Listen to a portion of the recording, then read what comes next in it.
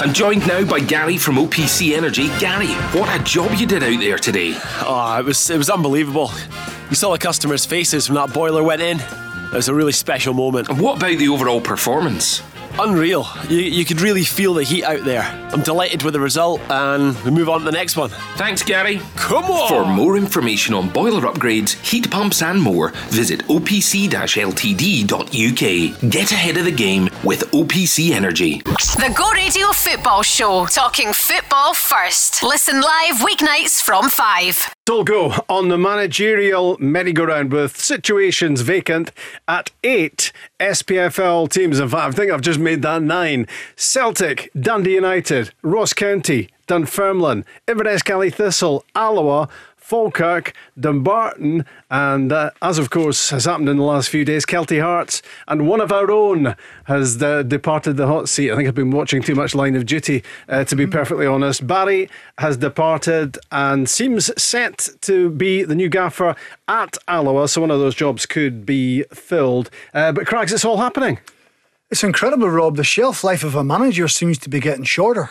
I don't know if it's fans discontent with some of the moves, that they're not happy with the team are playing. The social media aspect comes into it. Board members will read social media.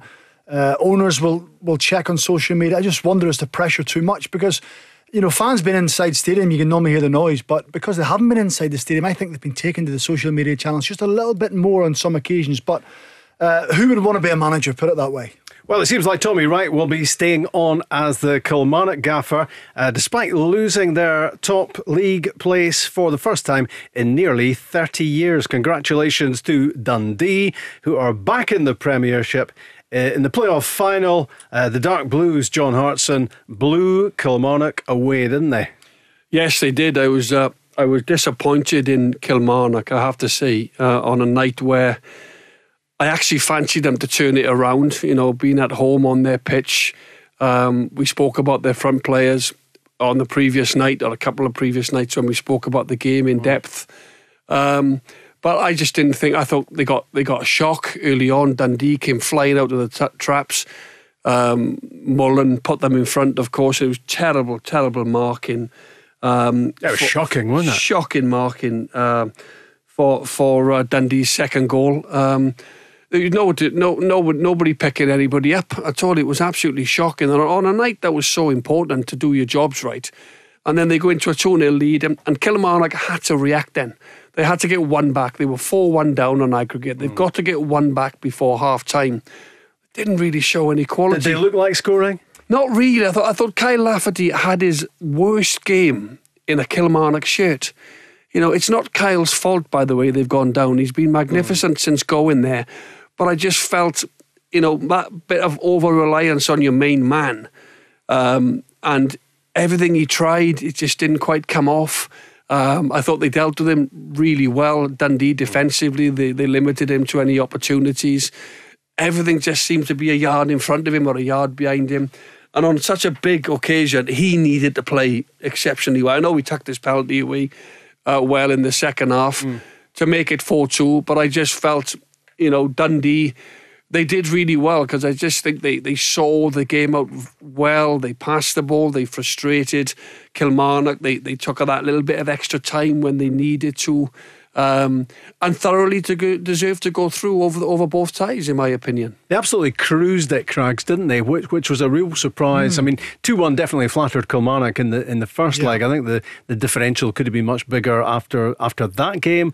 And last night, I mean, for me, it was a pretty dodgy penalty. I wasn't convinced at all that it was a penalty for Kilmarnock, and that was probably the only way they were going to get to go.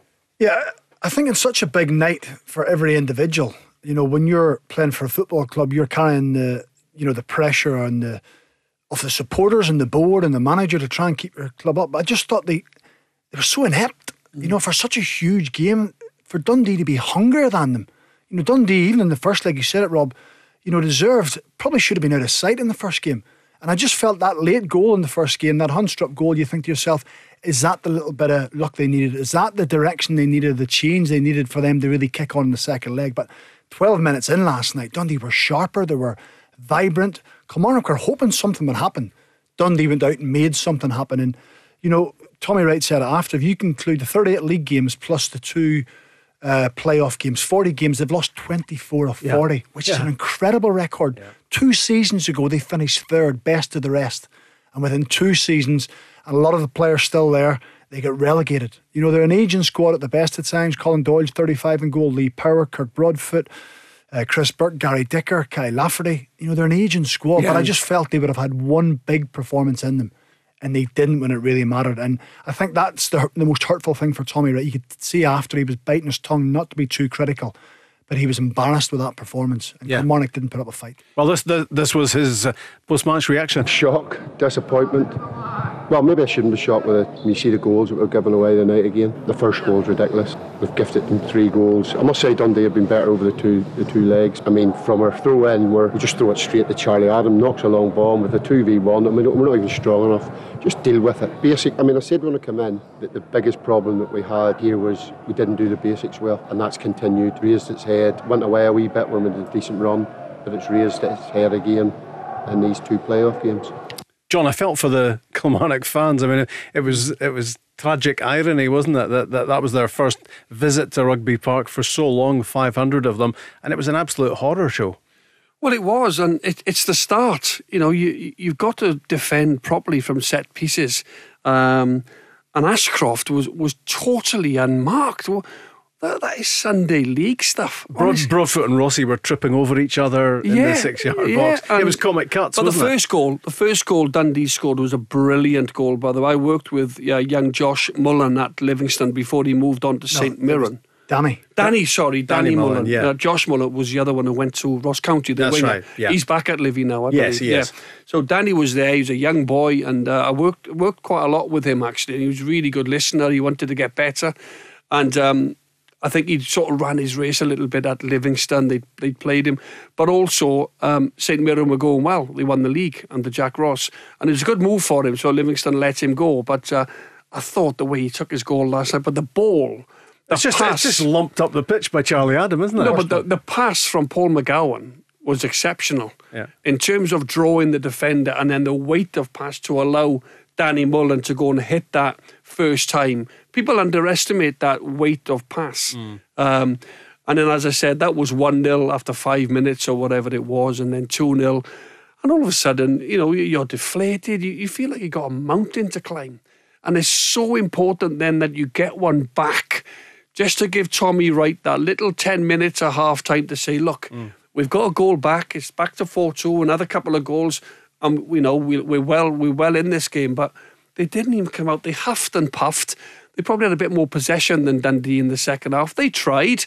You know, I thought the endeavour was there, but the lack of quality from Kilmarnock they showed, you know, for a team that have been playing in the Premiership all year. And as Tommy said there, if you don't do the basics in football, if you don't do the basics right, you know, then you're going to lose games. I guess we're talking again now about artificial pitches, aren't we? Because we've lost 2 from the Premiership with Hamilton going down, and now Kilmarnock as of last night. It means that Livingston are the only team left in the top 12 who don't play on grass crags. And of course, an 11-1 vote is required, isn't it, to vote them out?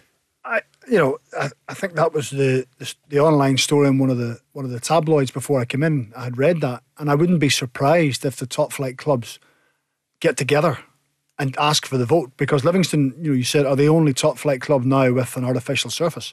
So it would certainly be a good way of changing the logistics of what you need to get into the top flight. It would put a lot of pressure on the likes of Hamilton and Kilmarnock if they got promoted. But ultimately, the top flight clubs, and listen, I've said all along, I'm not a great lover of it. I think I've watched enough games on it as of you to think, that there's not many good ones. They're a bit slow, and the ball doesn't bounce true. So I think the football cynics out there will be thinking now's a good opportunity. I wouldn't be surprised if the big 2 look to try and push this forward a little bit more, because they'll be unhappy having to go and play in the AstroTurf surfaces. So it could be a double whammy for Kilmarnock and for Hamilton going down, and poor Livingston are having to stand in the lone. But you said 11-1 it has to be. Yeah. With them being the only one left, Rob, I wouldn't be surprised at that. But we've said previously about the teams in the top flight, and the kind of bottom 6-7 in the top 4 or 5 of the Championship. There's not a big difference in quality, really, is there, between the teams? But I certainly didn't think Dundee were going to be that much better than what Kilmarnock were. And I think Tommy Wright was shell-shocked, wasn't he? You even heard him in that interview. he didn't know what to talk about. And you saw him during the game slumped back in his seat. I mean, he was, Tommy's normally standing in the technical area almost on the pitch, isn't he, right on top of the team. But actually, after those 2 quick-fire goals went in, he sat down, slumped back in the seat, and it just told the whole story, didn't it? It sucked the life out of the team, sucked the life out of Tommy. And he's probably looking around in the pitch and thinking, we have no inspiration. We don't have anyone on that pitch who can grab the game by the scruff of the neck and go and get at it, team.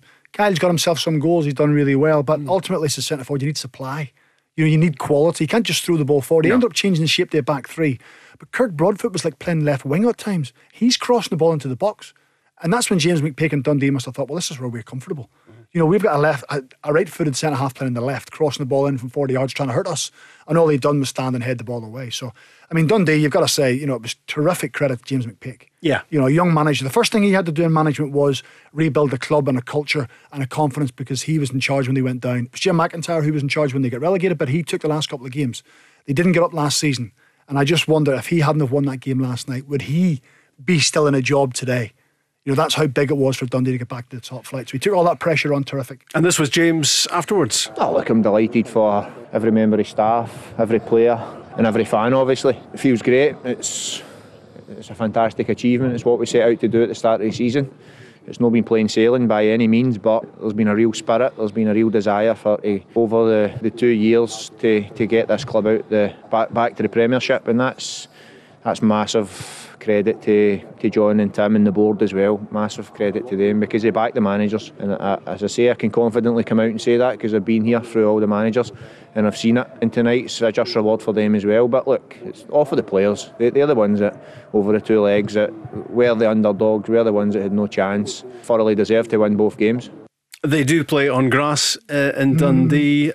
They've absolutely wiped Kilmarnock off the face of the earth in that playoff final, and I think they'll have big ambitions as well. And they carry a good support, John, when they're going well. It feels good to have Dundee back in the top flight, doesn't it? And of course we've got the derby back. Got the derby, and James McPake, I think, has done very well. Let's not forget how comfortable they got through Wraith as well in the semi-final of the playoffs. But I just want to touch, we'll go on to James as well, obviously give him credit like he deserves it, and I wish them well, Dundee. I like Dundee as a football club, but going back to the plastic pitches, right, the artificial surface, there's an argument for the smaller clubs. Livingston get no crowds, right? Hamilton get no crowds. No disrespect, only when the big boys go there they get an half decent crowd. Okay, like the Hibs, Hearts next season, Celtic, Rangers. So there's an argument that they've got to bring their money in somewhere. And it's okay for the top 6 clubs or whatever to say, we don't like this artificial pitch. I don't like it. I don't like that surface. I think football should be played on grass, right? But you can rent that pitch out 365 days a year to local businesses. You can make serious amounts of money. You can local football clubs can hire it out under the lights, evening times. You can make fortunes over the course of 12 months by having that pitch. Yeah. And you're going to take that financially away from these clubs. But I wouldn't take it away. I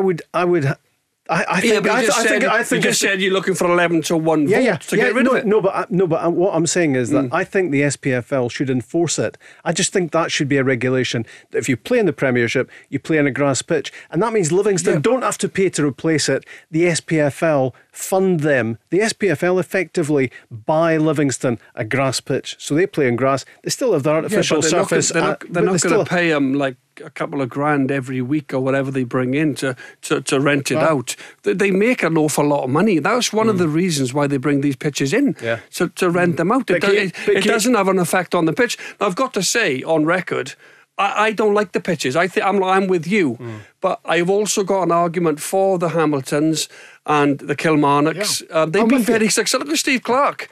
He don't want to get rid of that pitch. No, look at that. Look at when they finished third. But if you're to be taken seriously in European football, I get that. I just think you can't take that opportunity for the smaller clubs, if you like, to get that extra little bit of cash flow into the club so they can pay their players a bit more money. Because as I said, no disrespect, Rob, they don't get a lot of crowds. I know. But is it unrealistic to think that a club can have a grass pitch and an artificial pitch on which they're going to make some money with bringing the community in and charging rent for the pitches? What do you mean? Outside the ground, then we have one you're talking about? Yeah, but just as part of the club setup. As part of the club setup, yeah.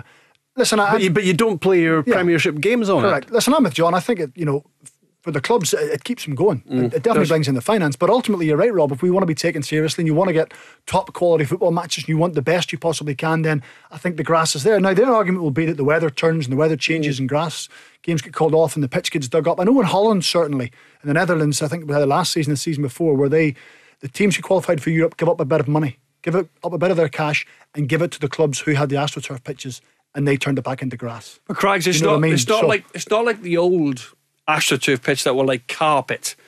It was like carpet. Nowadays, it's a 4G. It's like it's half sort of AstroTurf and half grass. No, it's the hybrid pitches. I like that. Yeah, do you know what I mean? But so the 4G ones aren't. The 4G are just AstroTurf the full way. Are they? Yeah. Well, because they play rugby on them as well, don't they? Yeah, they play rugby as well. So, but there's no doubt the clubs that have got a 4G pitch has a huge advantage because they're training on it every day. And then they know the bounce of the ball. They know what footwear to use when it comes to the games. And then you've got other clubs then going there 2 or 3 times a year, and they generally struggle. So it definitely gives the clubs with that 4G pitch a major opportunity to go and win the football matches as well, because they know the level of what type of, the bounce of the ball. They train on it, so they're educated on that pitch. Yeah. But top leagues don't play on artificial pitches. And I don't know. I think there's a couple in Russia. Don't Spartak Moscow play on a pitch? Presumably because of severe weather. Yeah, it would be. I don't know if it is. I mean, I know the weather's not great, but we're not quite... But you can't think of the main leagues. You think of Serie A and Premier League and the French and the Premier League. They don't do it. I'm not saying we're going to be up to that standard, but but the Premier League, the levels of the finance pitches down there are just totally on a different stratosphere. And I'm just thinking sometimes with this 4G pitch, the smaller clubs, you can't just dismiss the amount of money they bring. Because as I mentioned again, you're right. Yeah, you're right. And we're going to keep on with that debate. Actually, it's got us going, and it is a recurring theme, isn't it? We do talk about it a lot in Scottish football. What is the answer? I wonder. We're going to continue the football discussion after this. The Go Radio Football Show, talking football first. Listen live weeknights from 5. Tuesday with the Go Radio Football Show, Glasgow's own.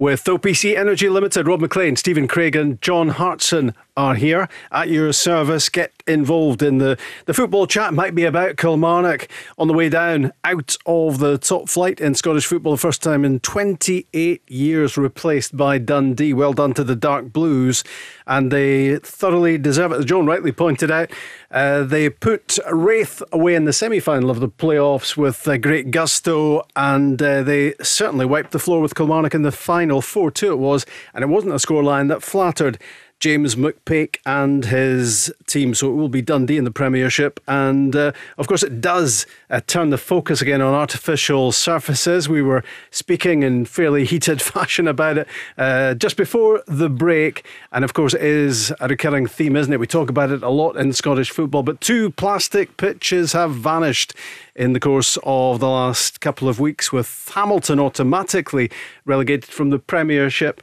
And Kilmarnock, as of last night, another artificial surface has gone from the top flight. So only Livingston, now in the top 12, don't play on grass. Let's talk to Derek. Hi, Derek. Hey, good evening, panel. Hi, Derek. I phoned in last night and I said I hope Kilmarnock, and I thought Kilmarnock would go down.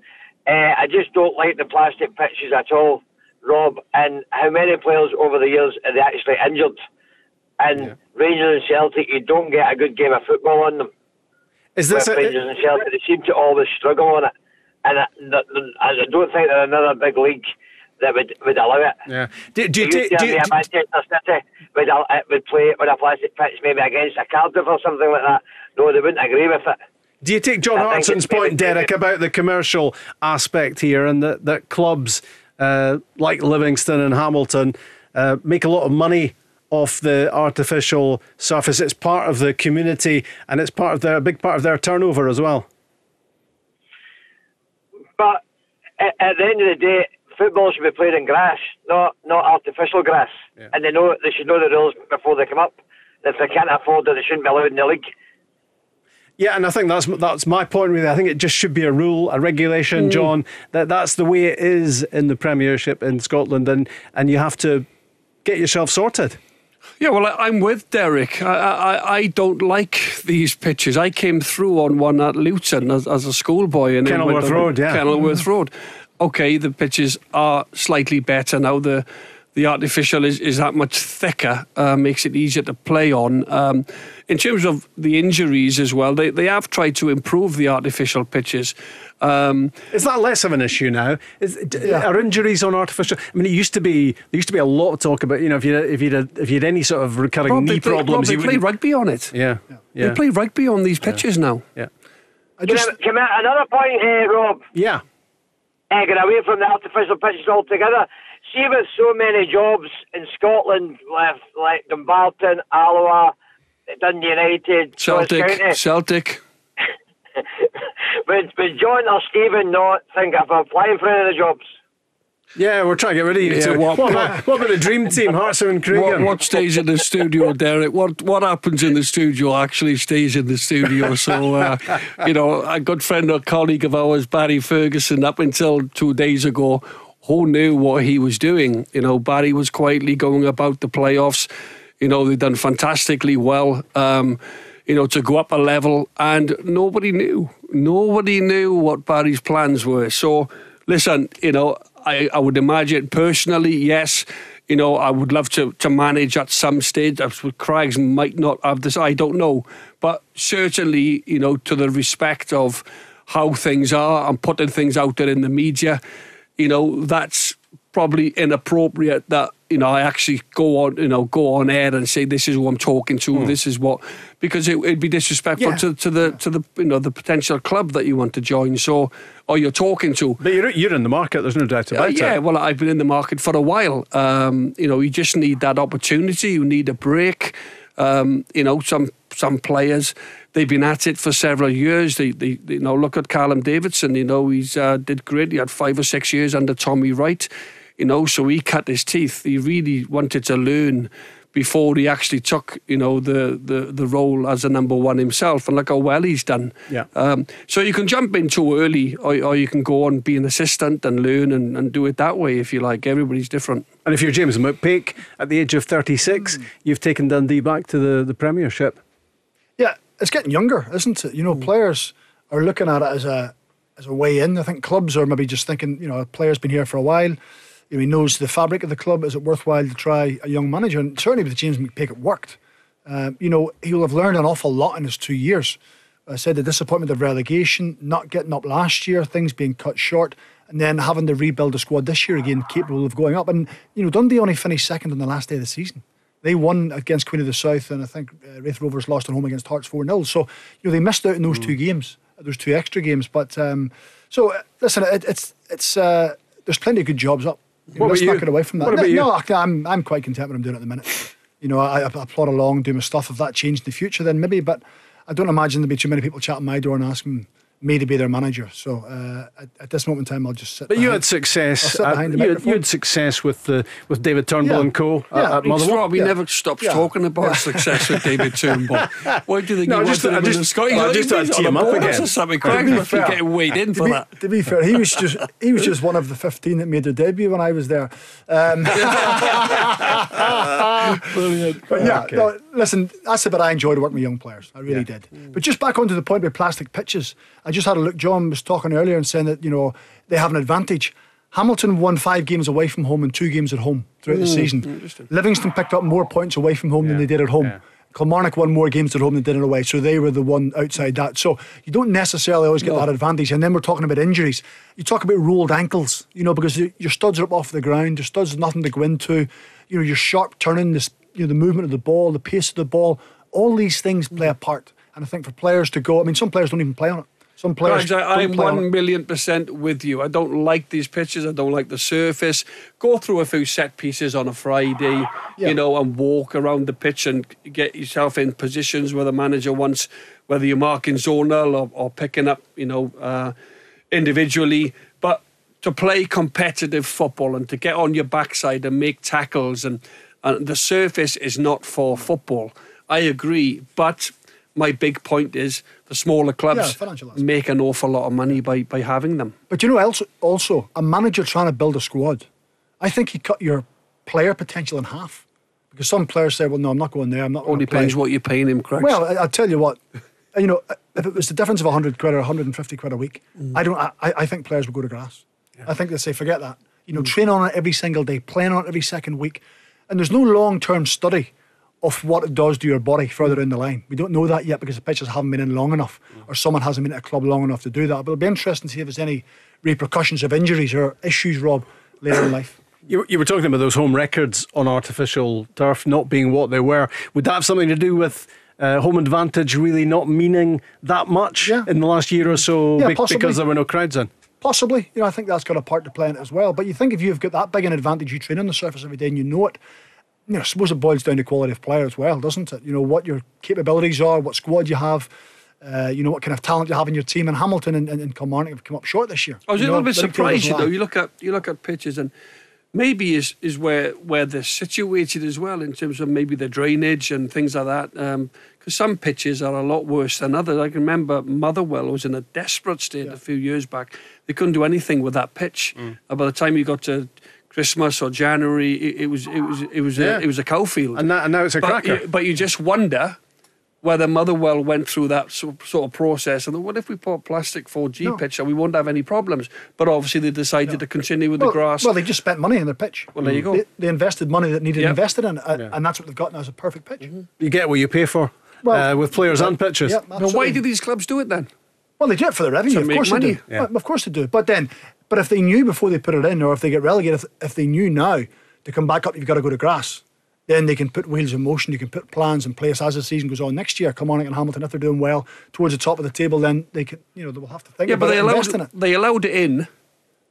Why kick it out? What right have they got now to kick it out if they allowed it in? Because they're not in the top flight and it can be voted properly. I think now clubs have had a feel for it. They think, you know, I'm not too sure they want it. And if it goes to a vote, I wouldn't be surprised 11-1. Yeah, and it is the SPFL, so anything could happen, to be honest. But yeah, I mean, there are practical problems with it in that if you're Hamilton next season and you win the championship, then and you get to the end of the season, then suddenly you've got to find a grass pitch inside a couple of months to start the new season in the Premiership, because Premiership's got to be played on grass. So I mean, so there are situations like that could arise. I'll make an interesting point as well, Rob. Hamilton train on it every day. They play on it every other week. So is it a problem then for Hamilton when they go and play on a grass pitch? Because they're so used to playing on that artificial surface.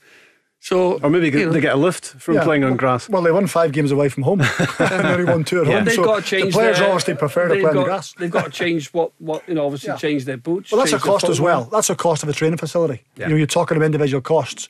The clubs then would have to train away from the ground, invest more money in. So I get it for smaller clubs and teams below the top flight. I just think for our top flight to be the best it possibly can, and for viewers to switch in from abroad and watch it, or we're trying to attract new supporters, if it's on grass, I just think it's a better product. And I think that's your point, Derek, isn't it? It's a credibility issue for Scottish football. Derek? We seem to have lost Derek, but I mean, it is all about credibility, isn't it? Because other leagues will look in and, you know, most games are on grass, but some games are on plastic. This is the top league. We're meant to be taken seriously. Who's moaning? Who's moaning about what? About plastic pitches. Well, no, I think it's just I know, but who's brought this up? Well, I would imagine it'll be brought up by the clubs. No, it will be. Well, it's becoming an issue because now there's only one mention about get rid of the plastic pitches. No, but I think I can see the campaign growing now because there's only one. Why? Why is the campaign not grown up until now? It's not been mentioned. Yeah, because they couldn't get rid of them. Because there was 3 in the top flight. And if they went to a vote, it would end up being 9-3. Yeah, there was no possibility of it ever happen. A quarter of the league played on artificial pitches until this season when Hamilton and Kilmarnock both went down. So now there's only one pitch, one on plastic and 11 on grass. Would it not be a bit harsh to take that financial sort of financially what the clubs can get from it, the smaller clubs, because as I mentioned, they don't get much revenue through the gate. Would it be harsh if the other 11 were to put them down? But I think if you're Scottish football, you protect these clubs, you look after it, you manage the situation, you make sure, that the clubs aren't going to lose out financially on it because it's an SPFL ruling. But there's no ruling in place right now. No, there's not. No, there's not. But anything can be voted on, and that could be voted on. That's your key point. Is they need help. We have started this off then on this radio show. It was mentioned in an online column by someone at one of the tabloid papers. I noticed today. But you agree with it, John? I don't like that. I don't agree with it. No. No, you're supportive that top games in Scotland should be played on grass. Yes, I don't like the plastic pitches, but as I said, I wouldn't want to see clubs going out of business if they lose, a particular plastic pitch because of the amount of revenue and the amount of leasing of the stadium that you can financially, get your club in a little bit of a secure place. That was my point. Yeah. I wouldn't want to see a club going under or struggling to bring in players of decent quality because of the amount of money that they raise through leasing the pitch out. That's what I wouldn't want to see on a personal level, because I feel for the smaller clubs. But also, I don't like that surface. I'm not saying, I've got nothing, I'm not in favour of it whatsoever. But I can understand the implications of why, Livingston, if there's no Hibs there, or if there's no Celtic or Rangers, you have a look at their crowds.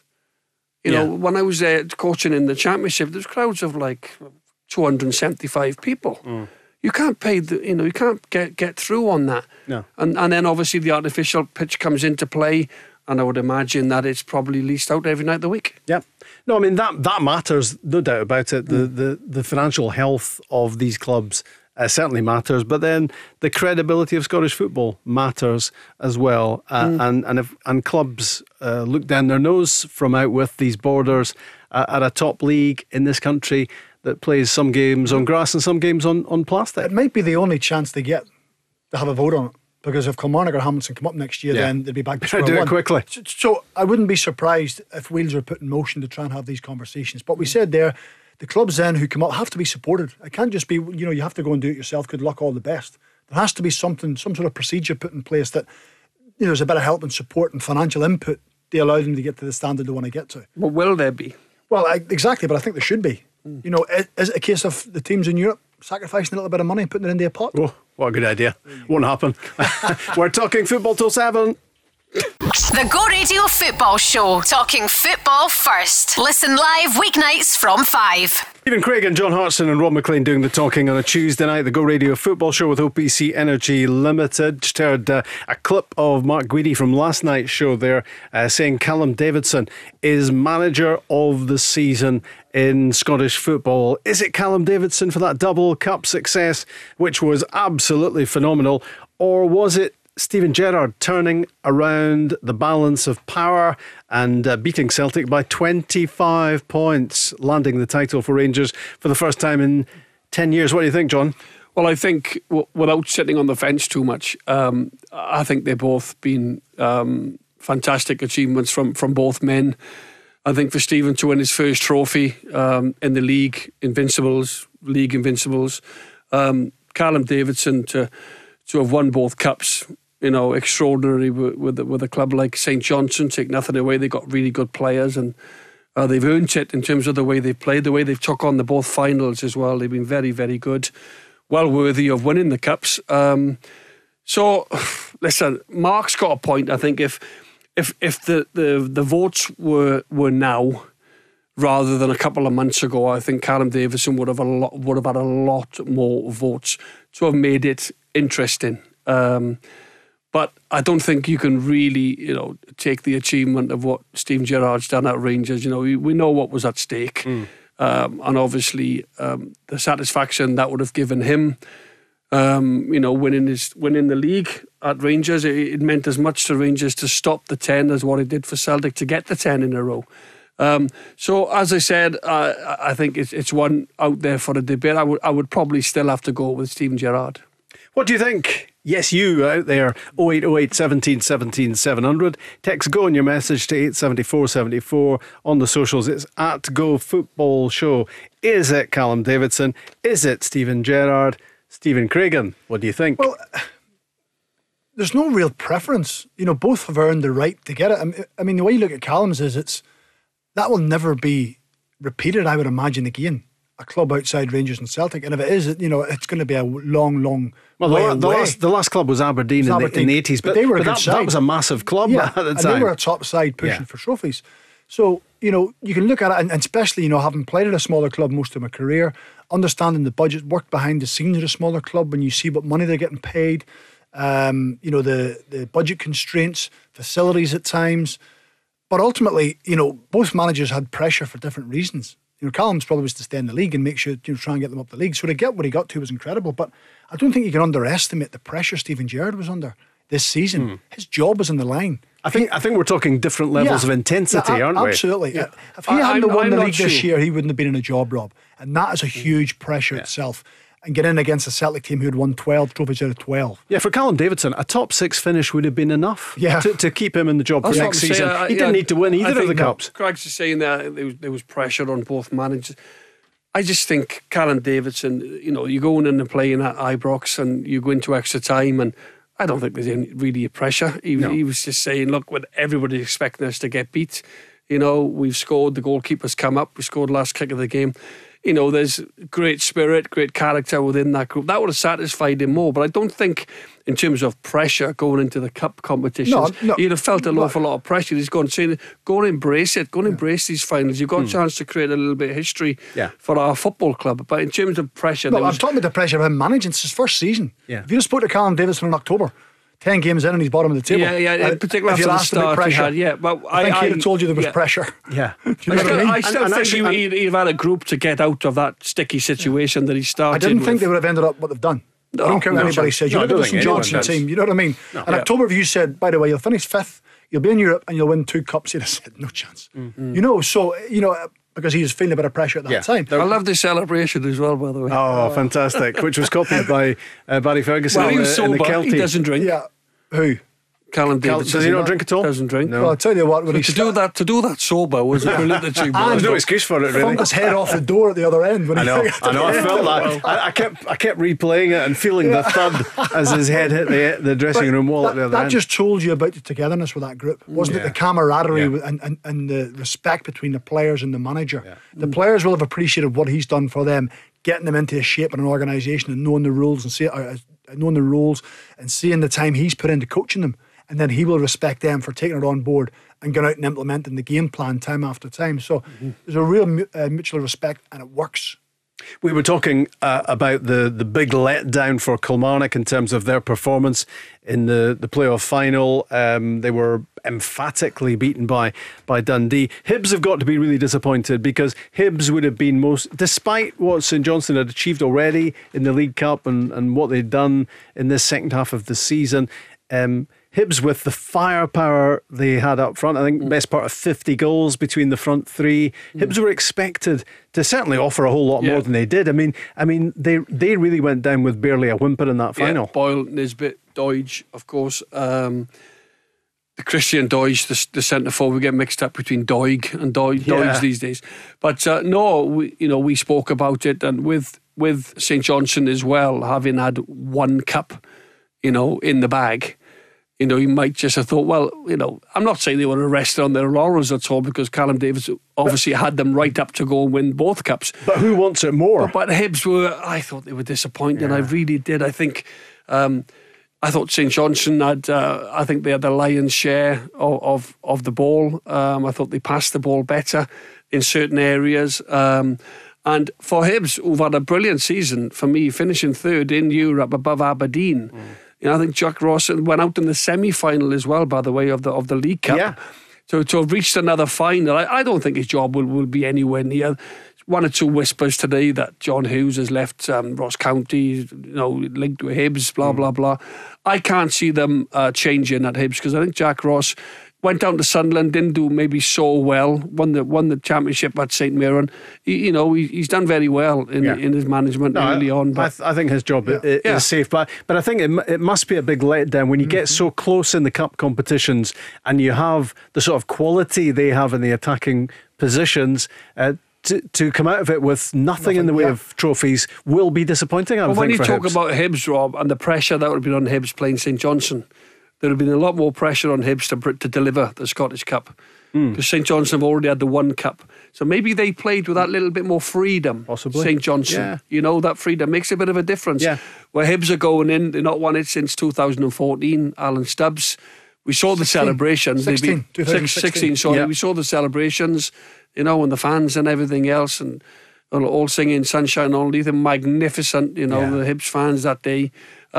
Maybe St Johnstone are just a better all-round unit because Hibs quality is all at the front end. They struggle defensively, whereas St Johnstone, it's based on that back three, which gives nothing away, and everyone knows his role in that team. In your big games, and that's cup finals and playing against the old firm, your top players have to turn up and perform.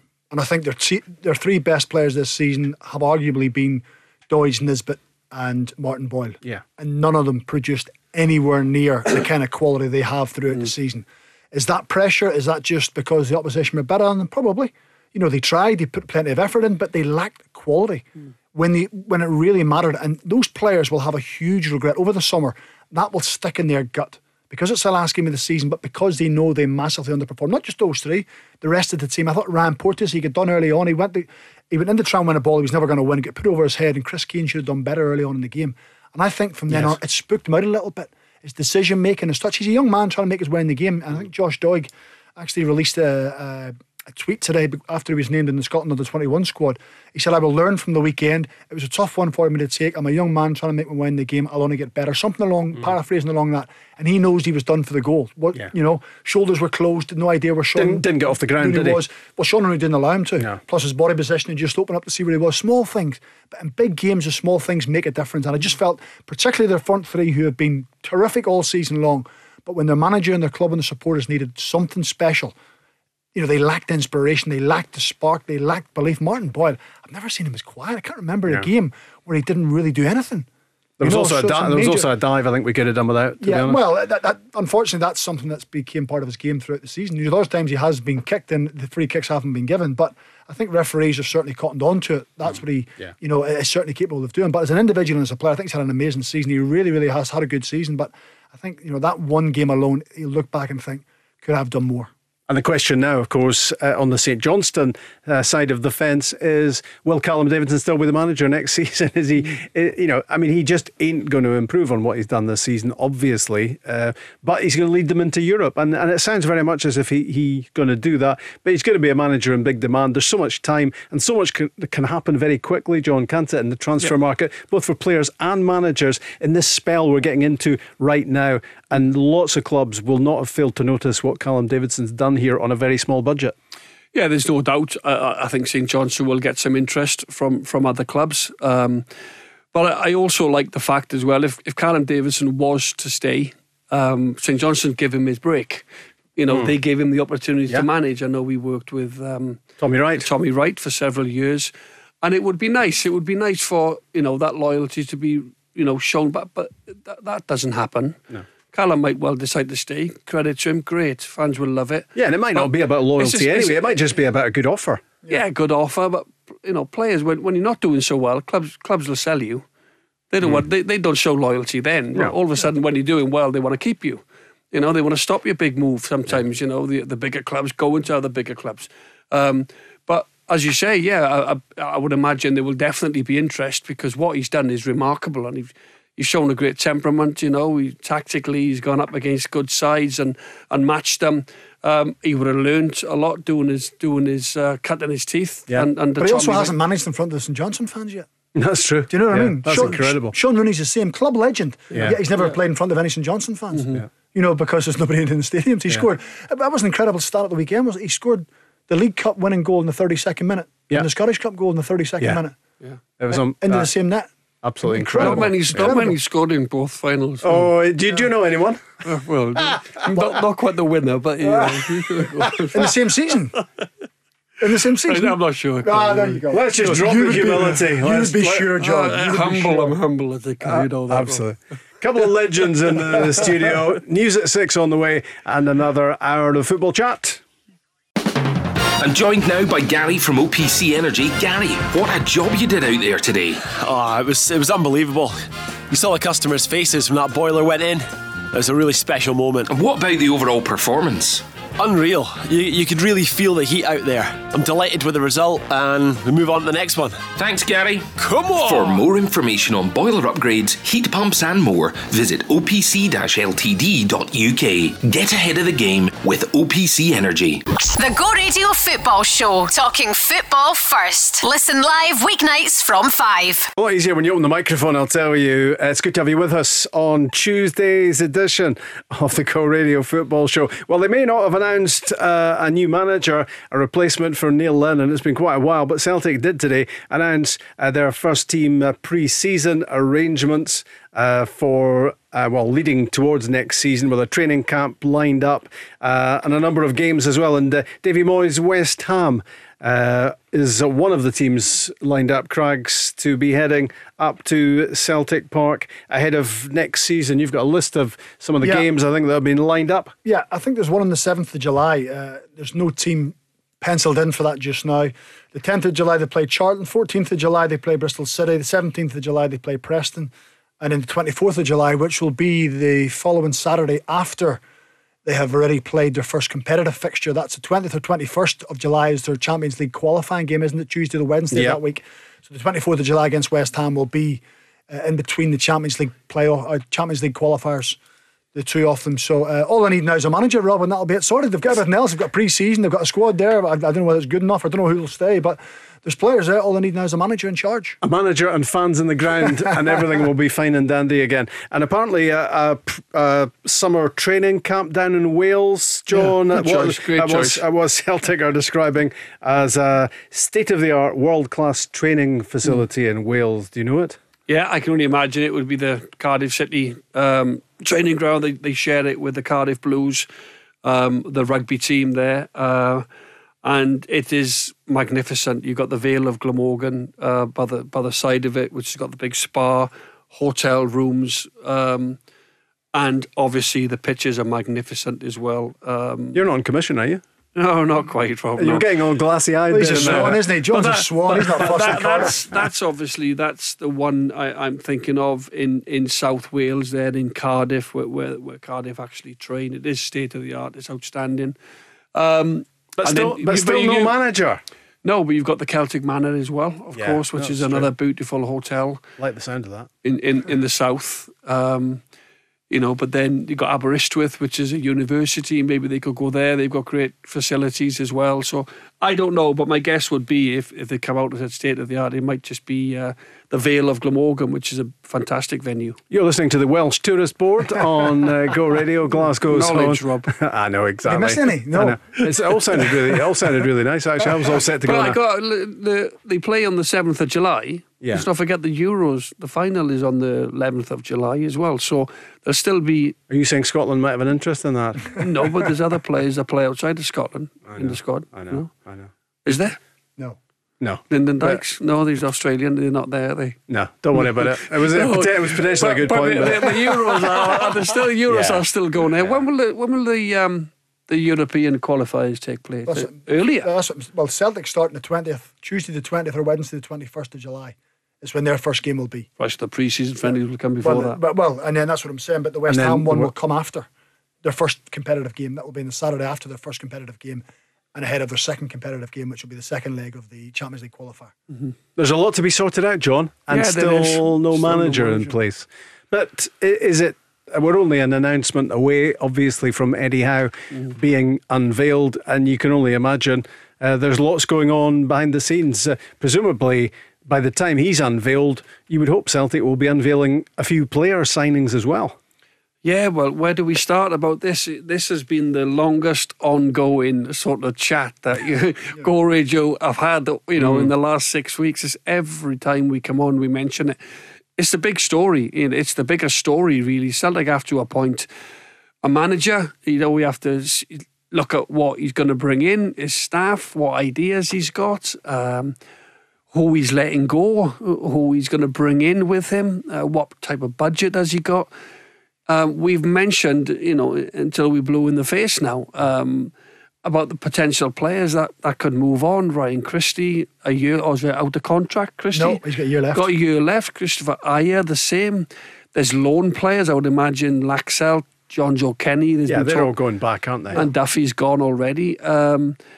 Edward might leave. Other players might ask to leave. Scott Brown's gone. So, at the end of the day, I don't even know. I want to try and stay positive for the Celtic fans that are listening, but a lot of the Celtic fans who phone the show are, anything but positive. But I'm feeling possibly a little bit sceptical about, is this happening? Is it going to happen? Because there's, the talk all the time that Bournemouth now, obviously they're out of the Championship final. Brentford play Swansea at the weekend at Wembley. So there shouldn't be any issues now with Bournemouth. If there was still links or whatever, they're going up, they're potentially going to go into the Premier League or stay in the Championship. They're staying in the Championship. I couldn't understand that one anyway, to be honest, the Bournemouth stuff. He's left Bournemouth over 2 years ago. Why would he still be? He only left last summer. He left last summer. No, it was, what's it called, took over, didn't he? He took over in the summer, after the season finished. So there's only been one season. This has only been one season, but also I think... And they've lost their manager, Tisdale. No, is it? Who? Bournemouth. No, Jason Tyndall. Well, Jonathan Woodgate's taking the team now, wasn't? Yeah. He took the team. But I think it was in his contract. He was still getting paid by the club. So it was still in his contract as he was a paid employee as the manager still, effectively. How do you know that, salary? Well, that was the talk coming out, that if they got promoted, he was on a bonus. So he wasn't walking away from it. Yeah. And the club weren't going to pay him off. And that's why Celtic haven't been able to announce. But you know what? The Celtic fans and don't really care about that. No. They care about their club. And it's now, again, I'm going by talk today, and one of the papers saying that the Celtic have approached for Stephen Purchase and Simon Weatherstone, I think, as potential coaches, and Richard Hughes. So what happens if Bournemouth say no? They're not leaving. Yeah. Does Eddie Howe then say, well, I'm not coming? So does that mean as well John Kennedy's away? Well, there's so many questions. Yeah. Because if Eddie Howe if he was wanting the job, he takes the job. But if he's taking the job on the premise that those two come with him, and Bournemouth say no, you're not, and they decide they're not coming, then where does that leave Celtic? Yeah, and do you know what I mean? One of the big questions that the Celtic fans are asking is, if this is true, and it seems to be true that Eddie Howe has still been on the payroll for the last year with Bournemouth, why Celtic just didn't buy him out? Was it such an exorbitant sum of money that it couldn't have been bought out? I mean, what's the money? 150, 160 million? Possibly more for getting promoted? So if you're on 10% of that... Well, yeah. Do you know what I mean? Suddenly you're talking 15, 16 million. Celtic, I'm going to go and pay that. But it's hampered Celtic big time. Hugely. Absolutely huge. So was he the wrong choice in that respect? Because you're actually trying to hire somebody who's effectively still in another job. He's putting more pressure on himself. Because Celtic fans don't care what's happening in Bournemouth. All they want is a manager in charge, and they want to win games. So there's no settling in period when you come to Celtic. The minute you take over that job, your first game, your first competitive game, your first qualifying game, you have to win. You've got to have progression. You've got to move forward. And he's narrowing down his room for error because of the timing and of getting players in, building the squad, moulding the team. I mean, again, there's another one. John spoke about Edward and about Christie and about Ayer potentially going. What happens if Eddie Howe says, no, I want them to stay? The Celtic board say, no, well, we have to sell them because we need to get their value for money. Well, no, I want to keep them for the 1 year. I don't care about the money at the end of it. I want my best players. So suddenly then there's conflict all over the place. And all these things could have been ironed out if he'd been appointed months ago. Yeah, but I can understand why, if legally there is a clause with Bournemouth and he is on that bonus if Bournemouth were to go up, it's lasted this long. So for Celtic to have made an approach, then they may well face the courts then, because they made a wrong approach when he's still on the payroll. So I can understand, but it's frustrating, yes, but as a football club, Celtic clearly want to do things right. They don't want to make a big announcement and then have talks, and the talks break down. As Craig's just said, talks may break down about players he wants to keep. Celtic may be thinking, well, we need to cash in on these guys to give you the money that we get from the sales to bring in more players. So there's lots of ifs and buts. I'm like every other Celtic fan. I would love Eddie Howe to become the next Celtic manager. But there is no doubt been a hold-up, and there's reasons for these hold-ups, in my opinion. There's something that has enabled Celtic it needs to be explained, doesn't it? That approach, or to have talks even, because Eddie Howe, if he's still contract in any shape or form to Bournemouth, you've got to be legally then right in terms of what type of... Or you would seek permission, you'd approach the club and say, can we speak these to him? type of things. We don't know actually what...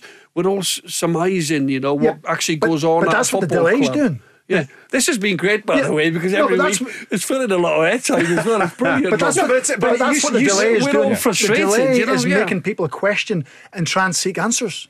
That's what it's trying to do. And I tell you what, as soon as he sits for his first press conference, I would imagine the first question from one of the journalists would be, why did it take so long? Yeah, exactly. Well, it's bound to be. It's got to be. And see if he doesn't give the right answer, the next one I'll ask the same thing. And they'll keep going and they'll ask it in different ways until they work out. What if he says, I wasn't legally able to speak to Celtic till June the 18th or 20th or whatever? Then the press just go, all right, fine. No more questions then. No chance. They will go and go until they get the answer they want. Don't worry about that. And the Celtic fans need an answer. They deserve an answer. They want transparency in this. They want that question answered about why this has taken so long. And we've been talking about pressure on managers in the show, and Craigs has just touched on it. This really ups the ante for Eddie Howe, doesn't it? The fact that this has taken so long, it's been so painstaking and painful for the Celtic supporters. When he's finally in place, he's got to come up with lots of answers, not just why has this taken so long, but what have you been doing in the meantime? What is the Celtic recruitment department been doing in the meantime?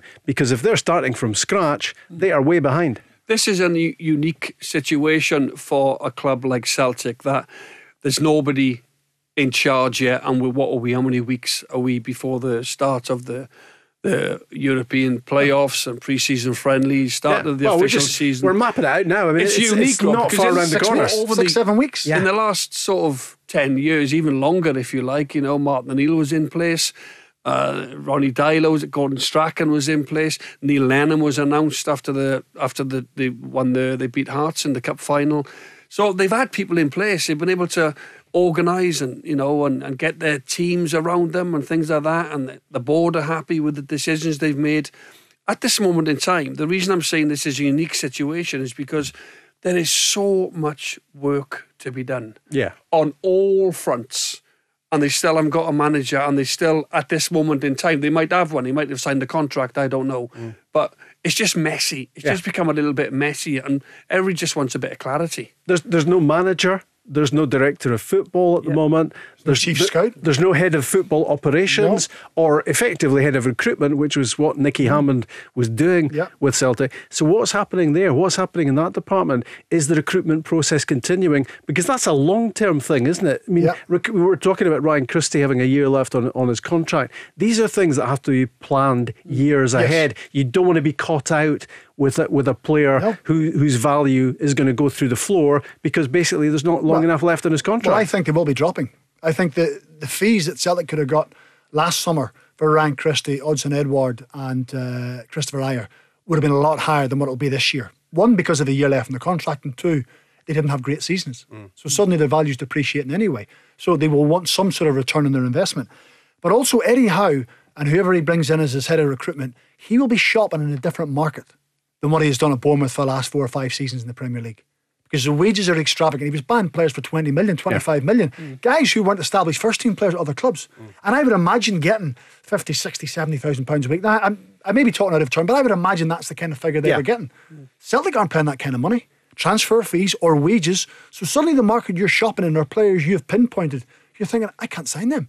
Because Celtic can't afford the money to go and pay that. They don't have the riches of the Premier League. So he's going to have to shop in a different market. He's going to have to look for loan signings. He's going to have to look for value for money like Joe Aribo coming in a cross-border transfer. Craigs, you're right. So much to do. You're right. He will be shopping in a different market, but also he will need a certain amount of funds. We had Willie Ockey on a couple of weeks ago, and we were talking, and the talk was it's maybe 30 million that's going to take to get the right type of player, to pay the right wages, to maybe keep one or two players. 30 million for one player you're talking about? No, but I'm just saying that was the figure that's going to 30 million transfer. Although you're saying in a shop in a different market, I get that. Yeah, it won't be able to play the £80,000 a week physically. They can't, and won't they refuse to do that? But in terms of bringing in players of quality, you're going to have to spend some money. He's going to have a decent sized budget. But I get what Craigs is saying. This is a major adjustment for Eddie Howe, because he's been used to maybe paying 30 million for one player. Suddenly 30 million's maybe got to get you 4 or 5. Yes, absolutely, and that's my point. Celtic will have to spend some money, and hopefully they might even get that money in terms of transfers. They might have to sell a couple of players naturally to give Eddie Howe that money. And Eddie Howe, he'd come in and say, well, right, we need to get rid of that one. I've got my eye on this particular player. Because he'll have players. He's been around watching games while he's been out to Bournemouth. He'll have his eye on a few players going into a new job. Naturally, because he's a professional guy, he's somebody that's well respected in the management game. So hopefully we'll get some sort of. But you also remember Celtic have spent over 30 million in the last 3 transfer windows. Yeah. When you talk about Alban Ayeti and Klamala and Barkas and Bolingoli, Shane Duffy and loan. So that's what they've got for 30 million. And you're not going to get expensive. So that's what they've got for the 30 million. That's what they've got. You're not going to get fortunes either, by the way, for Aya and Christie for the simple reasons they got a year in their contract. Clubs might just go, tell you what, we'll sit for 6 months. And their value's gone down because of the Celtic season. By January, I think we can officially then approach the player. We can actually approach his representatives. And why pay 10, 15 million for that player, what he's worth, with a year left in his contract, when we can speak to the player in 6 months and potentially get him for nothing? It's a high pressure job for Eddie Howe, and the pressure is just upped considerably because of the season Celtic have had. They're in chaos, really, you would say, in terms of their football. And it's a whole new team to be rebuilt, and there are very few pieces that would be definitely in the jigsaw at this stage. Well, they're playing catch up. It's difficult enough coming in to take one of the old firm teams when you're competitive with your opposition. But Celtic are behind at this minute in time. Rangers are a well-oiled machine. They know they're picking 2 or 3 players to bring in. Celtic are bringing in 12, 13 possibly to try and get in, losing 3 or 4, having to build, losing that leadership of Scott Brown. So there's so much on the back of a poor season, and with all these relationships to build with, the chief executive, the new director of football, head of recruitment, everything. It's a huge job. Don't say too much, Craig, in case Eddie's listening. We put him off coming. If he doesn't know that by now, you'll never know. Come on, Ed, we've got plenty of money to spend. I'm waiting until he loses his first game at Celtic Park. Desmond's going to give you 50 million, Eddie, by the way. Come on, mate, we need you. I take what you're saying, John. I mean, yes, obviously, Eddie Howe will be arriving with players in mind that he wants to sign. But it's one thing signing players, and it's another thing turning them into a team. Especially when you're facing up to a Rangers side who this season have been so far ahead. They have been, and Celtic have to respond. They have to respond. The first thing they can do is bring in the manager of Eddie Howe's ilk. Trust him with the money. He's worked in the Premier League. He's renowned for playing on the front foot, plays good attacking football, all right. They got relegated at Bournemouth under his watch. But that's the first thing they have to do. Then they have to assemble a staff and then give him the funds and allow Eddie Howe to go and work his magic, trust in him, and hopefully they'll be competitive next year, Celtic. And the fans will demand, they get closer, certainly, to Rangers. They'll want the league. They'll want the league back. They want to claw the league title back and take it back to Celtic Park. Is that realistic, John? If it's done right and they bring in the right type of player and the funds are there, Celtic still have, by the way, some quality players in their ranks. Not going to lose absolutely single everybody. They're going to lose a few. And if it's done right, and Eddie Howe does what Martin O'Neill did and wins in his first season, and other managers potentially get to do, managers have done, then but it's a tall order. I think Rangers will start favourites. As Craig said, they got momentum. 25 points, by the way. That's not even close. That was a thrashing. That was humiliating for Celtic, and they know that, and they'll want to respond. So the pressure will certainly be on Eddie Howe. It's how, and it's when, and it's surely soon. The Go Radio Football Show, talking football first. Listen live weeknights from 5. So Kilmarnock's relegation was confirmed last night at Rugby Park. It really was a horror show for those 500 Killie fans who are back in the ground, back in their favourite place, but it didn't make for great viewing for them. Last night, they relegated. Dundee promoted. Dundee take their place in the top 12. Really good performance from James McPake and his team. Today, the England squad was named one of Scotland's opponents, of course, at the upcoming Euros. 20 days it is till Scotland against the Czech Republic at Hampden. How does that sound in front of 12,500 who hopefully will sound like a whole lot more? So England have named their squad today. Dean Henderson, Sam Johnston, Jordan Pickford, Aaron Ramsdale, John Stones, Luke Shaw, Harry Maguire, Trent Alexander-Arnold, Kyle Walker, Tyrone Mings, Reece James, Connor Cody, Ben Chilwell, Ben Godfrey, Kieran Trippier, Ben White, Mason Mount, Declan Rice, Jordan Henderson, Jude Bellingham, Calvin Phillips, Jesse Lingard, James Ward-Prowse, Harry Kane, Marcus Rashford, Raheem Sterling, Dominic Calvert-Lewin, Phil Foden, Jack Grealish, Mason Greenwood, Ollie Watkins, Jadon Sancho and Bukayo Saka. Craigs, how does it sound? Easy. Scotland will take care of that. If Scotland don't go to Wembley and win against that squad, they'll be hugely disappointed. Those are 33 names, of course, and it is going to get cut back. I mean, there's real quality about it, but it has to come together into 11 players at Wembley against Scotland in 190 minutes, John. Every chance for Stevie Clarke and his team? Definitely, 100%. I think Scotland will be competitive. They'll be well set up. Steve Clarke. And I think they can produce a shock. I really do. They'll have fantastic support. I always think England are overrated anyway. Everybody builds them up to win tournaments or get to finals.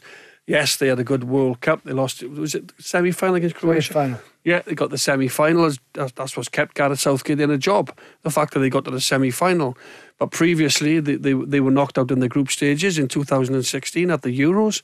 Would they lose to Iceland or something like that? Some terrible results, So they build them up all the time. Well, I think Harry Maguire, he'll be a big loss if he doesn't go. We just saw pictures of him with a cast on his leg. They're heavily reliant on Harry Kane again, because he's a terrific player. We know he may well leave Spurs, but saying that, he's got 3 years left on his contract. So whoever comes in and pays that out, they have to pay his contract out as well, which will be serious amounts of money. But I believe at 28, he's still very, very, in terms of one of the best strikers in the world. He's one of the most sought after, with the likes of Mbappe and Haaland and Lewandowski, these guys. So, they've got quality, but Scotland have also got a great quality in their team. So I wouldn't be shocked if they get England a right good game and beat them. It's a star-studded England squad, but then it was a star-studded England squad that came to Hampden for the Lee Griffiths game, where we were a late Harry Kane goal away from beating them. I think England will be based on individuals who can win the game. I think Scotland's game plan will be, as it has been under Steve Clarke, is the unit, the organisation, the structure. And when you play against the top teams, John and I both played certainly international football against top teams, you have to carry a threat. You still have to keep them honest. And that's what Scotland will have to get, that balance right of being organised, being hard to play against, being well structured, but still in being brave enough to then go and have some sort of impact at England's back line, whether it's a back three or a back four that they play. So, listen, they have the top quality players. We can't get away from that. If it's not working, they can make changes. They can bring more players on. And you only look at Foden and Rice and Kane and Mount and Rashford. Yeah, but if you look at them names, Craigs, too much, you put you off. Of course they do. So you can almost show them too much respect. Yeah, of course. Yeah. And listen, everything's favoured towards England in the Euros. I think they play every game at Wembley if they get to the final. So that's another big advantage as well, playing in their home stadium. But Scotland will go. I think they'll be hard to play against. They'll be frustrated. Who's Scotland's first game? Croatia. Czech Republic. So they really, they need to get something out of that game. You can't be going to Wembley needing to beat England. If you can get 3 points against Czech Republic, John saw them recently against Wales, and they're very, very good. And we saw a lot of the Slavia Prague players will play. Provod was the guy we spoke an awful lot about. So if Scotland can manage to get a win against the Czech Republic and go to Wembley and really shut up shop, be hard to beat, horrible to play against, and carry that threat of Che Adams and Lyndon Dykes, then you just never know. I think Scotland as well are capable of producing, big big wins and big moments in, against certain international, teams. And I think the feeling, John, is that Scotland are on the way up. I mean, we've been way down. Yeah, all right. You've not qualified for a major tournament for I don't know how many years. 23 years. But during that time, you've had some fantastic results. Remember the James McFadden the goal in Paris and the Gary Caldwell goal at Hampden last minute type of thing. So you're capable. You've got real good quality in the team. You look down that left hand side, Robertson and Tierney. I think through the middle, you've not got somebody you could call a world-class striker. For me, Che Adams is coming through at Southampton. We're in a hell of a lot better situation than we were. Yeah, but Lyndon, what I'm saying is Scotland have always had a magnificent centre forward. Yeah. Somebody, I'm going back many years, mind you, but I think Dykes and Adams, that sounds to me like it could work. I mean, I said it previously, Rob, and people said, no, I don't think the two of them will play together. I think if you're going to play 3-5-2, the two of them have to play together because the two of them right up top occupies a back four. If you go with one up top and one in behind, full backs can get free. Centre halves are quite easy playing against a single striker. If you have two of them right up top who are aggressive, who can run, who work ever so hard, you have to try and put some sort of doubt into the opposition's mind. And I think by having two aggressive out-and-out strikers, when you're under pressure, you can go long, you can get up to them. You then need someone like John McGinn who's got the energy to go and join in from behind. Sounds good to me. Robertson's. Honestly, that's the way it has to be. You've got to be you've got to be the hardest team to play against. And Steve Clarke can certainly master that. But it's incredible just looking at some of the players. I mean, John's talking 23 years since they qualified. Some of the players who didn't make it to a major tournament who had such a big impact for Scotland. James McFadden, Scott Brown, Darren Fletcher, Alan McGregor. Yeah. Top class players, yet these players are getting a chance to go to the Euros. I can imagine if you were in that squad now waiting for it, the hype will be building, the nerves will be going, because you think it's been a long time and the whole country will be behind him. So I think they'll either do really well or they won't get a point, because Czech Republic are a very good team, Croatia are outstanding, and we've already spoken about England. So I think it could be that type of tournament. If they start out really well against the Czech Republic and get something, that you've got to start off with a little bit of momentum. It's very different to come back when you lose that first game. If you can start and then obviously get something and rely on one or two other results in the group to go your way, then you obviously got a chance. But I think that could be Scotland's tournament, if you like. Yeah. They may qualify, produce some magnificent results against good teams, or they might end up with I think in Euro 2016 some groups had 3 teams qualify for the second round. Yeah. Because Northern Ireland came third. It was hard not to qualify. Yeah, Northern Ireland just had to win one game. They beat Ukraine. And they had Germany and Poland in the other 2 games. They lost them both by a single goal. What happened in the last 16 now on that one? But to be fair, Northern Ireland felt sorry for Wales and allowed them to progress. Oh, is that right? Sorry. Now you remember two. being the Johnny Taggart, me and Big Tags, we were on the radio together. Thankfully you're socially distanced and there's no chance of fisticuffs. But talking about Scotland and talking about one player who's going to be very much part of that squad and could well be in the starting lineup against the Czech Republic as well, Stephen O'Donnell, currently a Motherwell player, but formerly of course with Kilmarnock, and I had a chat with him today and he was bemoaning his old team's fate as of last night. Disappointing. Kilmarnock are a far better team than they showed, and that's what will disappoint the boys the most. Everybody's affected throughout the club, but the fans who live and die with it, I feel for them getting relegated. Been 28 years, but I'm sure I heard positive things from Billy Bowie and the board. They're going to come back stronger, hopefully, and look forward to hopefully playing against Kilmarnock not next season, but the season after. Yeah, it does sound as if Tommy Wright is still going to be in place next season and that the budget will remain unaltered in the Championship, which gives Killie a chance of bouncing straight back. That's certainly what they want to do, but it's been some fall from grace when you think about what's happened in 2 years. Those pictures of Stevie Clarke on the pitch celebrating European football for Kilmarnock, that was just 2 years ago, and now relegation. Every team in Scotland, and I suppose you can see it with Celtic as well, like little things can impact the team, and sadly for Kilmarnock it's went negatively, and they've just not managed to find the form that Steve Clarke had instilled in us. I think it was 2 years of extremely consistent performances for a side of Kilmarnock's size, and it's disappointing. As I said, football changes quickly, every decision's crucial, and just there maybe been a couple that have ended up costing the club. It's been a dramatic collapse, hasn't it, Craigs? Incredible, Rob. You're talking about a rebuilding job. I think that it was one of the directors said last night, 23 players out of contract, only 4 under contract. And the ones you would look to keep, Kyle Lafferty, I can't imagine Kyle would want to play in the Championship.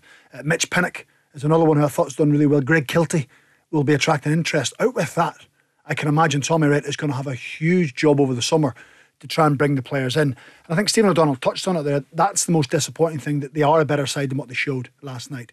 But they just looked as if they lacked the fight, and the 2 goals really took the wind out of their sails. They couldn't respond. They huffed and puffed. They lacked the quality. And ahead of the 2 games, I think get into the last game of the season with Ross County down at Motherwell and Kilmarnock at Hamilton, I thought if one team is prepared physically and mentally, and you look at the experience in the squad to face Dundee in the playoff and beat them, I thought it would have been Kilmarnock. I was at that game at Hamilton, and Mitch Pinnock scored the goals, and they looked really good and solid, and Tommy Wright was really confident going into the playoffs. But over the 2 games, I mean, 4-2 doesn't tell the story. 4-2 sounds like a real doing for Kilmarnock, but actually it could have been anything. It should have been over after the first leg. Yeah. You know, James McPake, I'm sure when that goal went in, Kilmarnock had the relief up at Dens Park when was it Hunstrup got the goal. They must have thought, you know, we've got away with one here. We can get back to Rugby Park. Our home form is better than our away form. We can go and, you know, produce a better performance. And likewise, James McPake, as much as he was positive after the first game, he must have thought, I wonder, is that their lifeline? It was our chance tonight to go and take the game away from them, and they didn't do it. It couldn't have been further from the truth. 12 minutes in last night, it was game, set, match. They managed the game well. Lee Ashcroft, who actually played in the last time Kilmarnock were in the playoffs, when they beat Falkirk, and he was released the next day. So, you know, it was fitting for him to go back to his former club. He'd have enjoyed that moment, and I think he did. You know, so, and I think as a team they did, and they deserved it, absolutely deserved it. Kilmarnock were awful. I think it's probably their worst performance of the season, if not the last number of seasons. And when it really mattered, that's when you learn about your players. We speak about big players stepping up. None of them stepped up last night. Reassembling that squad, John, is going to be a massive job. Craig speaking there about basically the bulk of the squad is out of contract. So, I mean, I suppose on the positive side, that does give you room for manoeuvre, but they need to get the right sort of players, because the players who can potentially keep Kilmarnock in the Premiership are probably different types from the ones you want with burning desire in the Championship to get promotion. Yeah, did I hear you say as well that Kilmarnock are sticking with the budget and Tommy Wright? Yeah, that's what they announced, wasn't it? 2 things for me. That's an outstanding gesture, because generally when you go down, doesn't matter who you are, there's cutbacks. So the fact that the board and the people there, the owners, have given Tommy Wright that opportunity, that's probably persuaded them to keep Tommy Wright at the football club. Tommy's experience and his know-how is massive. He won't panic in terms of guiding Kilmarnock back up to the Premiership. And secondly, it just goes to show what a magnificent manager Scotland now have in Steve Clarke. For the job that he did. Was it 3 years ago? You said they finished third? 2 years ago. 2 years ago. They were third. Yeah. You know, and the fall has been dramatic in terms of where they were and where they are today. So it just goes to show the job that Steve Clarke did. And I would imagine the Scottish national team fans will be delighted to have somebody with that quality, you know, in charge of their team. But also, Kilmarnock are now shopping in a different market. You're going to ask players to come to your football club. You're not a Premiership club anymore. You're a Championship club. And as much as John said earlier, yes, you know, if you pay them well, but not a lot of people want to play in the second tier. You know, they want to play in the top flight. So there's no guarantees that Tommy will get all the players he wants. And Tommy's always been a top flight manager, signing players for the top flight, selling the dream of playing in the top flight, going to Ibrox, going to Celtic Park, getting big crowds at home. And you think, right, okay. But would you want anybody else in charge, Craig? No. That's what I mean. No, I'm just saying it's difficult. It's difficult for Tommy. But he won't panic. It's new for him. No, Tommy's an experienced manager. He's got plenty of contacts, you know, in football. So it's a great coup for Kilmarnock to have kept Tommy on. Yeah, you just wonder whether complacency set in with Kilmarnock on the back of what Stevie Clarke did. They maybe thought that was just going to happen with a click of a button season after season. But the reality is, I mean, that the first leg of that playoff final, 6 of the Kilmarnock starting 11 were 33 or older. That's an old team, and they looked tired. Yeah, well, when you go behind and you're chasing a game, and you've got 6 players 33 and older in your team, it becomes difficult to build up the energy and to get the momentum going. You know, the freshness in the legs is naturally with the team who are in front. So that's where you've got a younger, more vibrant squad. You know, they can pick something up. You get players who can play off the cuff, who can go make something happen. But, you know, unfortunately, it's the end of the line for that group. You know, irrespective of whether they stayed up last night or not. I think it would have been the end of the line for a lot of them, and they would have been going to freshen up. Tommy Wright was just hoping, and the club were just hoping they could get 2 performances or even 1 performance last night just to keep them up. Then they could go and start afresh. But, you could see, I saw Billy Bowie talking last night. He looked absolutely beaten up. He really was low and down, put lots of money into the football club. You don't always get, in football and business, sometimes you can go make your money and you can keep doing things and recycle. And football doesn't work like that, and unfortunately they've had to take a huge hit. Talking football on Glasgow's Own. The Go Radio Football Show, talking football first. Listen live weeknights from 5. Well, I had my COVID jag yesterday morning, and I had the vaccine, and I'm seeing double. I am seeing double. There are 2 John Hartsons in the studio. Explain yourself. It's Ray Bradshaw, Scotland's top comedian. Is that about right? I'll take that. I'll take that. Yeah. Ray's with us, and you're with your stunt double, basically. Yeah, just pretty much in case John wants to fake his death at any point soon. I'm here just to kind of cover him. That's the plan. We have thought about it in the course of the show. How excited are you, Ray, about the Euros? Just saying that to John and Stephen, I'm absolutely pumped, but I'm scared as well, because this is the last time we qualified for a major tournament. I was 9, so to see us kind of be there, it's going to be great. It's just a shame with everything, like numbers going to be lower, but the fact we can still go, I think it's going to be brilliant. And my favourite thing about the Scottish team just now is the fact that we're doing things that Northern Ireland and Wales have done over the years, and that we're mixing players from the likes of Motherwell and other kind of Scottish clubs, Kevin Nisbet, Hibs, with guys who play for Man United, Liverpool, Arsenal. So there's still that kind of things that fan can buy into. Yeah, I was having a chat earlier on actually with Stephen O'Donnell. We were speaking about Kilmarnock last night, but we were also speaking about Scotland. The Euros, we'll be playing that in the days and weeks to come. And I was saying that to him, he's Motherwell, Scott McTominay's Manchester United, but they seem to have that good club vibe going. It's amazing, and it's so nice to see. Like, there's been a couple of times when Declan Gallagher and Stephen O'Donnell have played phenomenal for Scotland and then get pumped 4-0 off Aberdeen at the Saturday. It's like, how does this happen? Yeah. But we'll take it every day of the week. John, what about this good-looking guy alongside? I wish I could tell jokes like him. But will you have a bit of work, Ray, around the Euros in terms of?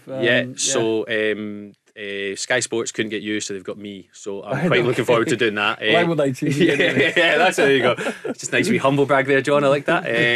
I'm hosting some stuff at the fan zones, which are going to be really cool. They've just been they went on sale this morning, so doing some comedy shows there, hosting a kind of football chat show one of the days, and I just can't wait, because after it seems like we qualified so long ago, and it's just kind of building up to that, and we still get to beat Luxembourg in the Netherlands in the next couple of weeks, and then all ready for the 2 p.m. kickoff on a Monday, which is exactly what you want to hear. I know. How good is it getting an audience back for Scotland at Hampden, but for you as well with your stand-up? I can't wait. I've done the amount of things I've done in the last year that I never would have done 2 years ago is unreal. I've been doing gigs on Zoom, drive-in gigs, which are like, imagine, like, it's bad enough like you guys have done after dinner, you can get heckled, but imagine watching someone drive out. Like, it's a proper low point. Yeah. So those kind of stuff have been bad, but yeah, comedy clubs, Glasgow can't do it yet, but hopefully Glee Club in Glasgow is opening the week of the Euros.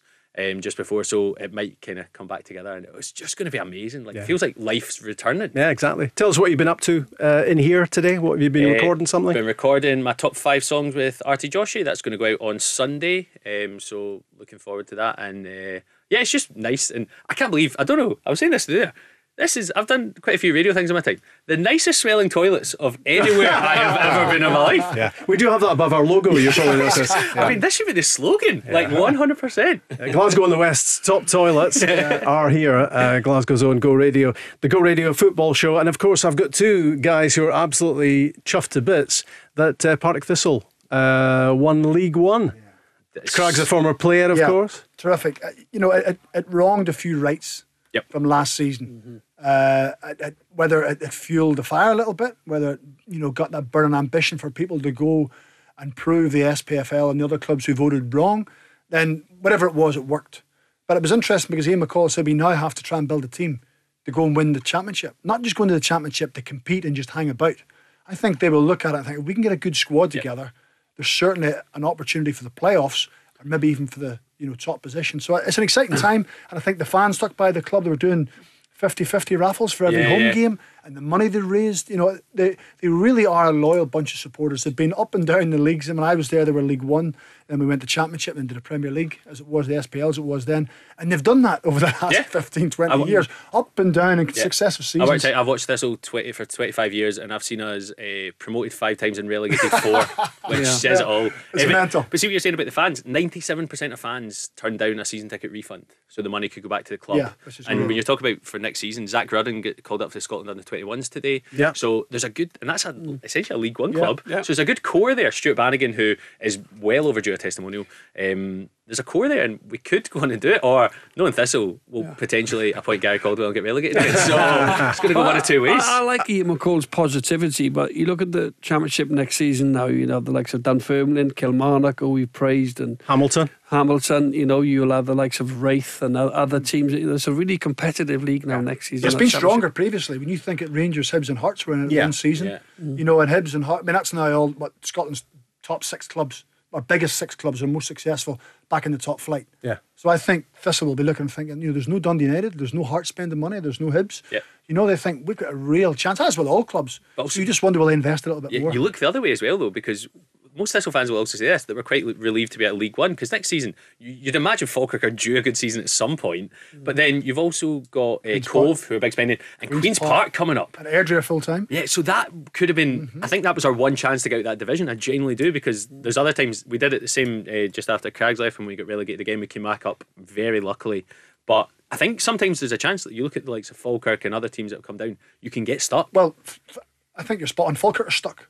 That was the season there when they were ahead. I mean, it was interesting. 8 points. 8 points. They got manager of the month. David McCracken and Lee Miller got manager of the month in March, and were sacked in early April. So it's absolutely crazy how it plays out, and they just fell off the edge of a cliff. And Thistle had an incredible run towards the end of the season, but you're spot on, because League One next year is going to be so hard, and so, not even just to play, but I think to predict what's going to happen. Crazy. And were you happy that Neil Doncaster was barred from the title party? I thought that was quite petty, to be honest. It was amazing. So last year, when all the SPFLs happened, I was getting a bit of slagging because I never spoke out about anti-SPFL at all. And the whole reason was I was booked to do their dinner. I was going to say, I didn't want to listen. And then that got cancelled. And I was like, I've waited 5 months being politically correct about this. But yeah, it was. I thought that was a little bit petty, but I can see why we did it. And fair play. That meant all the focus was off them and back onto the players who deserved it. For guys like Stephen Bell coming in on loan from was it Kelly Hearts? I think we got him. I can't remember. No, East Kilbride, and 36 years old, playing 4 games a week. Amazing. Those guys did so well for us. And do you think the Jags are on a roll now, heading for the Premiership? That's where the Jags belong, isn't it? In the top flight? You say on a roll. The last time we were on a roll, we finished top 6 and then have had 2 relegations in 3 years. So you don't really want. Mediocre is fine for me. I will take 6th to 9th place every time. Actually, roll is short for roller coaster, isn't it? I always felt that when there was a feeling being at Thistle that they preferred to be at the top of the Championship as opposed to in the Premier League or the Premiership. Just one, because you win more games, and 2, it's easier to get about the grounds. There's not as much going on, with the old firm. It's just, I think they enjoyed being at the top of the. There's a part of that, I've seen John play for Celtic numerous times against Thistle, but also see times like New Year's Day 3 years in a row we played away to Celtic and we lost 1-0 twice, and it's just like you pay 26 quid, you get restricted view. It's not enjoyable. But when you stay up and when you get good results, like we beat Hearts 4-2 in one of the last games of the season to stay up in our first season there, that was incredible. But it is nice having a wee away day to Ayr, going to Arbroath, getting out. But if you support Thistle, you get it every 5 years anyway, so you might as well. It's just in circles. So say there, Ray, when you used to watch Celtic play Partick, it was the great John Lambie that was your manager. So good. And you had so many sort of characters. Did you really? For 3 years, absolutely mental. John was there, He used to make us to, honest, there was one session we'd done down at the training ground. Tell a John Lambie story without getting us taken off here. No, it was just, we'd done a cross and finishing session without a ball.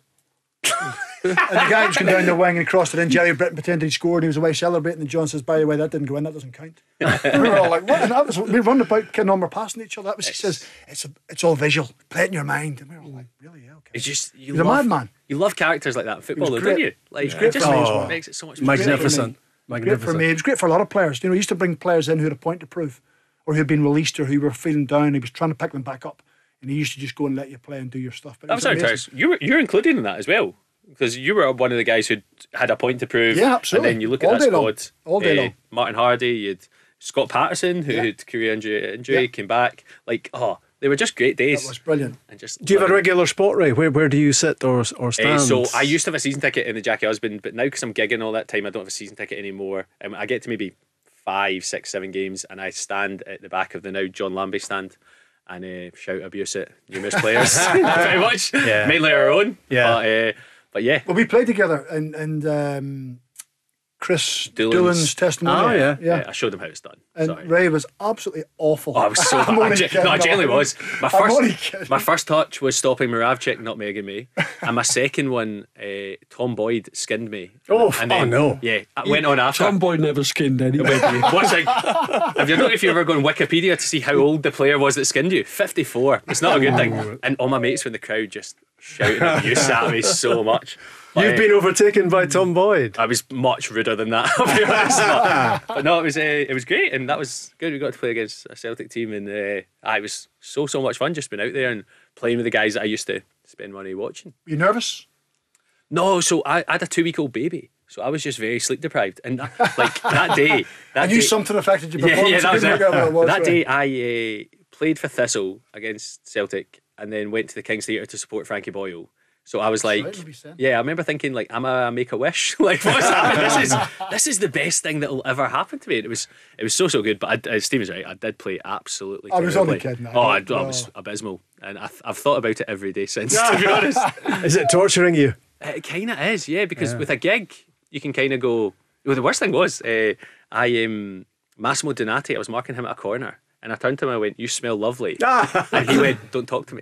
I was like, okay, yeah. And then Barry Robson's a psycho. I didn't know that. He was still good, you know. He was brilliant. But a psycho with a high-pitched voice as well. Every 50-50. I was like, I thought this was a friendly. He went, "No such thing as a friendly." He just walked away. I was like, well, you're taking it a bit more seriously than I am. Yeah. But I saw you tweeting earlier on about the Killie fans being back in the ground. What terrible timing from them last night to be there to watch that. So I was watching the game, and I just couldn't believe the fact that they've waited 15 months to get back into a ground, and they see their team get relegated and boo them off, and it's just like, that is why Scottish football is brilliant. That is it in a nutshell. It's so good. I felt for them, but they were terrible. Yeah, they were awful. They deserved all they got, to be honest. But fans back for the Euros. We're really looking forward to that. It's 20 days, Ray, to Scotland against the Czech Republic at Hampden, and are you going to manage to elbow your way in? Can you find a reason to be inside? So I have tried so many things. So I used to host the pre-match things at Hampden for everything and that. And obviously with lesser fans, there's less of a need for me. So I'm like, I saw us lose to Kazakhstan. Like, let me in. I deserve to be in. Yeah, so probably not, I think. There's a chance maybe at Wembley. But I'm going to try get to anything. And I just can't wait to watch a football with my mates again. Yeah, that's the biggest part of it. Anybody listening, if you've got a ticket for Ray, send it in. Well, it's been good to talk to a genuine Scotland fan, because they've given me a Welshman and a Northern Irishman to talk about Scotland, which is pretty painful, to be honest. Ray, lovely to see you. We'll look forward to hearing what you recorded earlier on, and look forward to seeing you back on the stand-up circuit as well, and supporting Scotland at the Euros, which is not far away. Thanks a lot to you, thanks to John, and thanks to Craigs as well. Paul and Barry and Davy Provan are here tomorrow live at 5.